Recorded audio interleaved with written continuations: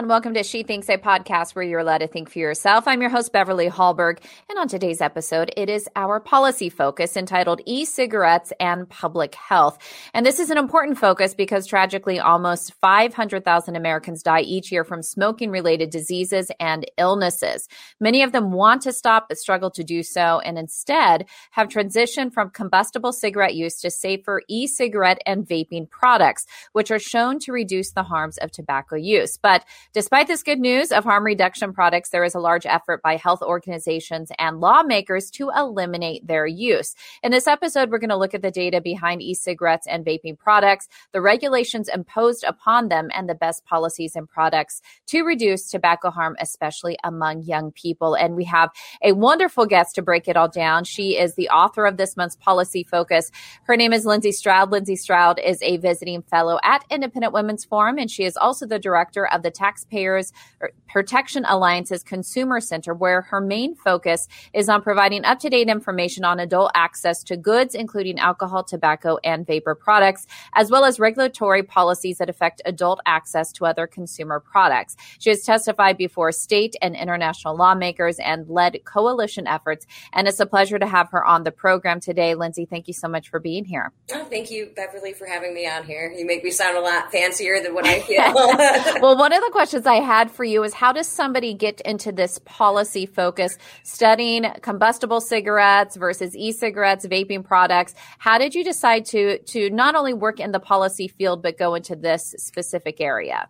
My old job, actually, I worked at the Heartland Institute, and when I signed up, I was still smoking, and they were like, oh, hey, you can work on vaping, and I fell in love with it. Went to this newfangled technology that came out, and these people who were able to quit smoking, these adults that were able to quit smoking using this product, and seeing just the nightmare of regulatory action that they were dealing with, especially just at the local, state, federal levels. And then, you have the legislatures brought in here, you got courts brought in here, and it's just kind of really fascinating to look at the evolution of adult access to new tobacco products in the United States. And it's very, as we'll probably talk about more in this podcast, is, how increasingly difficult it's getting. Yeah, and people can find this policy focus on IWF's website, IWF.org. So if they want more information, we're going to break it all down here. And I thought we would start by talking about just the history of cigarette use and also what we've learned about its use over the years. So I know probably like many people, most of my grandparents smoked decades ago, is before we realized it did cause health harm. And many people tried to get off of it. Some people couldn't. And now we have these other products that aren't as damaging, that do have harm reduction. But can you give us a little history lesson about the origins of cigarettes, when we learned that they could cause things like lung cancer, and the evolution to the innovation we find ourselves in today? Yeah, absolutely. So, tobacco, if you know your history, the South and the Civil War, tobacco has been a staple crop of the United States, for years. It wasn't actually until the early 1900s that actually combusted tobacco. Most people tended to actually chew their tobacco back in the day. Then the cigarettes weren't a thing until really the last 100 years and everything. But it wasn't until, the 1950s, 1960s that you started seeing the health community coming out and kind of studying the effects of cigarettes. And so in 1964, which was 2 years after England had done their report, you had the Surgeon General report on smoking, which linked combustible cigarettes with a cancer. So that was pretty much when you started to see this big anti-cigarette smoking, or I don't want to call it an anti-push. It was push for more information is what I like to call it. Like, hey, these products probably aren't that good for you, and you probably shouldn't be advertising them as such. But like since then, you've seen the trying to reduce the cigarette rates because they are, very harmful for you. It's one of the only consumer goods that if you use it as intended, you are going to die by using this product. And in the years since then, you've seen, because it's such a hard addiction, you've seen people trying to quit smoking and not being able to. There's been the pharmaceutical companies have kind of come in with nicotine replacement therapies. A lot of the public health people will be like, hey, cold turkey. But researchers kind of started to look at the nuances of why people are smoking. And it was said in 1960 75, but it's Michael Russell, who people smoke for the nicotine, but they die from the tar. It's the combustion of cigarettes which causes the most harm. You can chew tobacco. Even cigars have a very less risk profile on them, but it's that the whole lighting it up, smoking that part. That's what, like, cigarettes have about 700 ingredients in them. When you light them on fire, it comes into like 6,000 chemicals. So you've had modern, products that come out, whether it's smokeless, heat not burn, or e-cigarettes, which allow you to get these nicotine without that tar. And I know people who have a history of smoking understand the addiction and the connection to it. I read an article years ago that I thought was really insightful, and it was somebody who was a smoker talking about a cigarette as a relationship. It's always there. Yes. When you need a break, it's there. What do you find from the psychological side and the addiction side? Why is stopping cigarette smoking such a hard thing for people to do? Well, I think you just said it best. I think that cigarettes are... You equate them with so many things. People will have a meal and then they have a cigarette. Or there's a Sam Cooke song, cigarettes and coffee. You're driving. It's a habit that you just, hey, I have my cigarette. This is how I do it. I think that's a big part of it. And I think it's also why vaping's been such a really big phenomenon on getting people off of cigarettes, because it's that hand-to-mouth function versus all the other nicotine replacement therapies that you get, whether it's patch or gum. It doesn't mimic what you're used to being able to do. But I think people just, it is a relationship. And by the way, I did just quit smoking a week ago, actually. And Congratulations. And when you bring with this habit, I just flew into DCA today, and that's what I was worried about, was like, okay, you get off the plane, you go immediately to your Uber, and you smoke a cigarette. And so it's that habit. And I did okay. I vaped instead of smoking, combusted cigarette.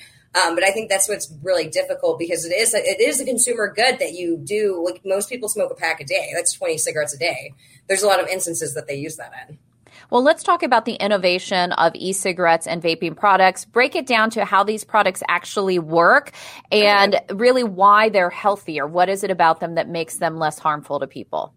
Okay. E-cigarettes aren't even that new. It was one of the bigger tobacco companies, like in the 80s or like 90s, that actually introduced and like had actually sold like this, what would have been like a modern e-cigarette. It had really lukewarm approval.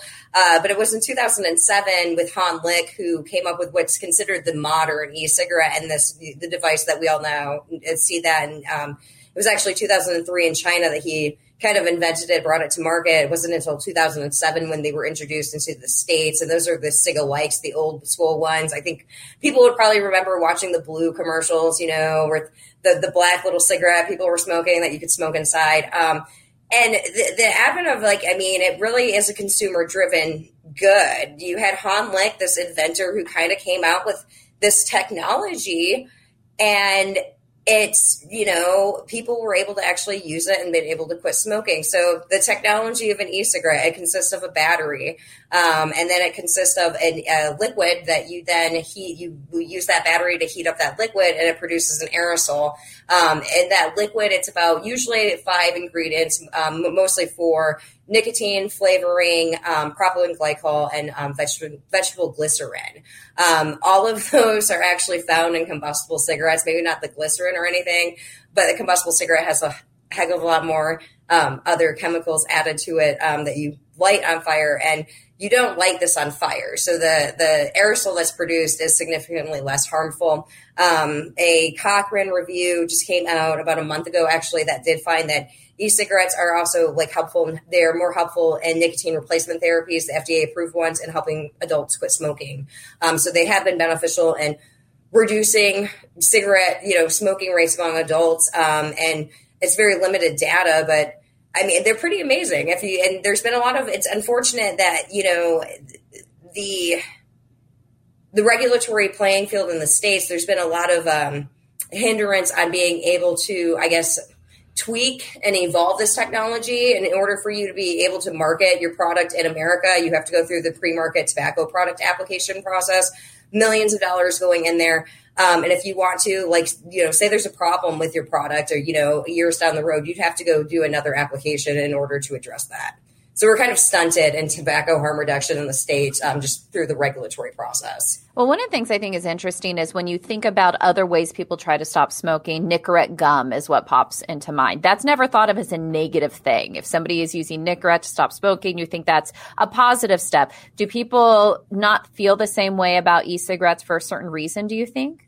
Oh, they hate e-cigarettes. Well, it's Nicorette gum is I like to call it the battle between the tobacco companies and the pharma companies. Nicorette is produced by one of the larger pharmaceutical companies.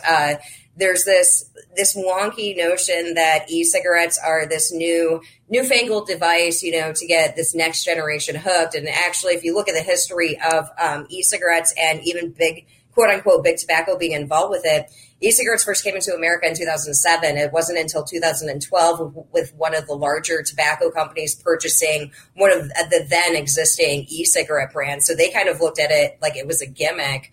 But when you compare it to any other consumer good, we're not stopping Volkswagen from making an electric vehicle. If anything, we're trying to tell them that if you look at California, which is banned flavored tobacco and e-cigarette products, and by 2035, all of their vehicles have to be electric vehicles. So we get this. Well, cars can be safer, but we're not. Nobody's banning combustible cigarettes. Now, is the argument that there's enough science that shows that still e-cigarettes are harmful to you, that it causes lung cancer, among other things, vaping products are harmful to you, so that's why it needs to be regulated? Now, whether or not that's a good argument or not, is that their perspective, that these are still extremely harmful? And is that accurate? Does the science back that up? There's no science to back it up. The big argument is the what if, the long term. That seems to be now. We have, over 10 years of research on the immediate health effects of e-cigarettes, and they are significantly less harmful. Government, public health agencies have actually studied this unbiasedly, and they are finding, when you compare it to a combustible cigarette, the aerosol that's produced from an e-cigarette is tremendously less harmful. The big thing now that we don't know these long-term damage, which is a stupid argument when you think of it. It's like, well, if there's no short-term damage, what long-term, where's this long-term damage going to come out of? And that's the kind of argument. But I think it just comes back to that, quote unquote, big tobacco. They had their day in court. They got found guilty and they just have a stain on their back. And we'd rather destroy them. But you're seeing a lot of these flavor bans pop up across the country. And it was mentioned in the Westchester County, New York, the other night just had it. Why aren't we banning all cigarettes? If we understand that these are harmful, but there's a lot of money in cigarettes. There still isn't a lot of money that comes from e-cigarettes. The FDA the FDA Center for Tobacco Products is completely funded by user fees, which tend to be paid for by the consumers of those tobacco products. And it's only on 6 product categories. It's not any of these newer devices. So e-cigarettes are not included on that, but cigarettes are. So when you look at the regulatory playing field, if I was it's kind of like a business, why would I sit here and authorize a product if I'm making no money off of that product? One of the things I have found very fascinating about even the vaping side of things is at the same time there have been these increase in regulations against e-cigarettes and vaping products. You have an increased interest and support and states making changes to law on marijuana usage. And so why is marijuana usage looked at as, oh, that's good and people can use that. But then when you get into the nicotine side, the tobacco side, that's thought of as evil. What do you make of the dichotomy of this thinking?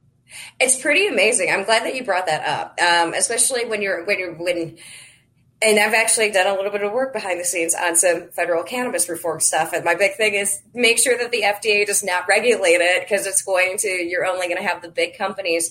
A lot of it, I know the big thing is the racial issue that comes in. So, and then what's amazing with the marijuana issue is that you're not seeing the youth issue, but youth use of any product is going down on all of them, like the drugs, alcohol, tobacco. If you look at the numbers, they're not as fun as kids as they used to be 10 years ago. Quote, I'm joking about that, people. But there is that interesting thing that you are, New York, I think, is the best example. You banned, flavored banned flavored e-cigarette products and then signed the bill the next day to recreational marijuana. I think it all comes back to this idea that, it's big bad tobacco just coming after your kids, which is unfortunate because it's not, big tobacco was actually forced to change because their consumers forced to change them. But it is going to be interesting to see over the next, 2 years to see what are the policies, if you're going to see like an increase in youth use of these products that you have, did legalize, and what's the repercussions of, banning flavored e-cigarettes. You have already seen in some localities, for example, San Francisco, when they banned flavored e-cigarettes back in like 2018, and you saw an increase in youth using combustible cigarettes. I know I've been tracking 18 to 24-year-old data on smoking rates, and 3 out of the 4 states with flavored e-cigarette bans did see an increase in smoking rates among their 18 to 24-year-olds or young adults. Yet when you look at all of the states, on average, it decreased by 20% between 2020 and 2021. Well, I want to take a brief moment to talk to you, our listeners. You may know that Independent Women's Forum is a leading national women's organization dedicated to enhancing people's freedom, opportunities, and well-being. But did you know that we are also here to bring you, women and men, on the go, the news? You can listen to our High Noon podcast, an intellectual download featuring conversations that make free society possible. Hear guests like Ben Shapiro or Dave Rubin discuss the most controversial subjects of the day, or join us for happy hour with At the Bar, where hosts Inez Stepman and Jennifer Braceras chat on the latest issues at the intersection of law, politics, and culture. You can listen to past episodes at IWF.org or search for High Noon or At the Bar in your favorite podcast app. Now, Lindsay, I do want to focus just a little bit on young people there. You were just mentioning that regulations on e-cigarettes and vaping products don't necessarily make your child not smoke, not use them. And I think so many people, when they hear about regulations on vaping products, e-cigarettes, they think, well, I don't want my child to smoke, so this is a good thing to do. What is your main argument to people on why regulations won't necessarily help your children and definitely don't help those who are trying to quit smoking? Well, the e-cigarette regulations don't take into account that flavors are very important to adults. You always see politicians, this is the flavors are only there to attract children. But no, flavors act as both they help people quit smoking cigarettes because they taste so much better. And then also once they're, used to, sucking that flavor in, sucking a combustible cigarette doesn't feel as good. But also you see time and time again on these youth surveys, because they do ask youth, recently too, in the 2021 one, they asked, among kids who had ever even tried an e-cigarette and ones that were currently using e-cigarettes. And overwhelmingly, they're not citing flavors as a reason for using them. Among youth who have just tried an e-cigarette, overwhelmingly, they tried it because they're fun. Among kids that were currently using e-cigarettes, over 50% of them cited feeling anxious, depressed, or stressed, and that's why they use them. And that's where I think it's really unfortunate. There's something going on with our youth right now, and we're all kind of like, throwing out this tobacco vaping issue where, there's more things and kids aren't using these products because of the flavors. They're using it because they're anxious, stressed, or depressed. Let's go and talk about that, because it's more than them just using tobacco. There's a whole slew of other things that happen with that one. The big thing too with the youth is that you did see, you were watching gradually after suing the tobacco companies in the 1990s, federal cigarette taxes, state cigarette taxes. You were seeing gradually youth cigarette use was declining. So then you started in 2015 seeing an uptick in kids using e-cigarettes. Now, when you look at the numbers, it looks like youth vaping kind of peaked in 2019. And that's when you had about 1 in 5 kids were quote unquote current e-cigarette users, which current is defined as having used an e-cigarette or a tobacco product on at least one occasion in the 30 days prior to the survey. So it's not like they were doing it every day. They could have just been at a party and they would be confined as a current user. But you've seen that decrease. Even I want to say it's like 11% now. So it's great. We should be celebrating those policies that have seen already a decrease with this newfangled device. Of course, kids were going to use it. Show me a product that no kids never get their hand onto it. But I think the flavor bans are just a little bit hard hitting. I don't think they address why kids are using these products. And I think a lot of it's just fear mongering, and the whole, it goes back to this, it's big tobacco coming after your kids. And it's like, no, it's not, but you can, get back to why are kids using these products? And so when we look at what policy should look like on the state level and on the federal level, what is it that you think people should be supporting? Okay. Well, I know it's a big, broad question. Regulations. If you're gonna regulate tobacco products, they should be regulated on their harm, the continuum of harm. Even Scott, the former FDA commissioner Scott Gottlieb had, the tobacco products are on this continuum of harm. You've got combustible cigarettes that are the most harmful, and then nicotine replacement products, which are the least harmful. And that's the regulation should be reflective of how much harm that they're doing to a person, to a consumer that uses them. I work at the Taxpayers Protection Alliance. I ain't going to sit here and say go tax them, but if we're going to, I know right now you have over half the states that do tax electronic cigarettes and other novel tobacco products. And there's a few states that they tax them where I want to say it's Kentucky that actually has a higher tax rate on that than combustible cigarettes. If you're going to tax them, once again, the continuum of harm, the tax rate, we use excise taxes to deter people from using these products. If you have a cigarette smoker and you know that this alternative is going to be safer for them to use, well, you should be, encouraging them to go to that safer product, not, taxing that product the same way that you would tax a cigarette. So, and it's a gimmick. When you look at the youth vaping issue, it's a lot of anecdotes and not a lot of substance. I mean, when you start breaking down some of these numbers and the way that you're even seeing that, you can go look at the FDA, you can go look at the CDC. They conflate the numbers all the time. So when it's like 11.5% of youth that are current, but they're all talking about, well, that percentage of youth, the ones and that 11.5% that are using it every day. And so then you have these news media sources that are like, 24% of kids are daily, e-cigarette users. Well, it's 24% out of that 11.5%, which is like 3% when we do these numbers. But trying to do math with both lawmakers and media, fun.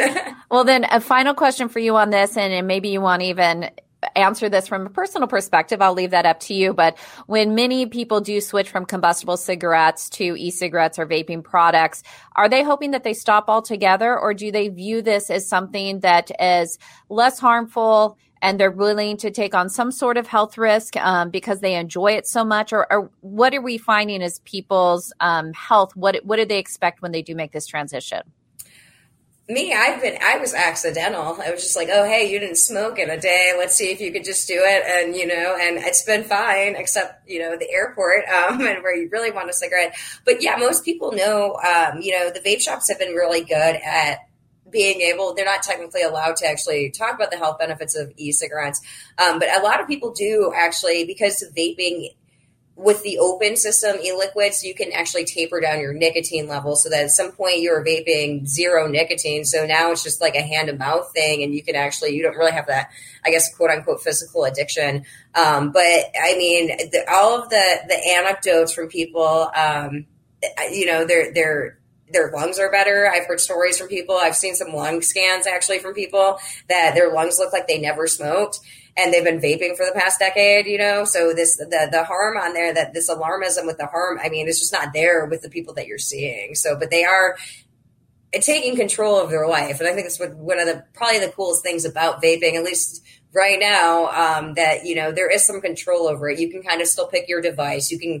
You're not supposed to be able to have access to it, but yeah, you could still pretty much get some e-liquids, in certain states and everything. And you can choose your nicotine level and you can choose how you do it. And it's very personal versus going to a C-store and, getting a pack of Marlboros or whatever, Newports.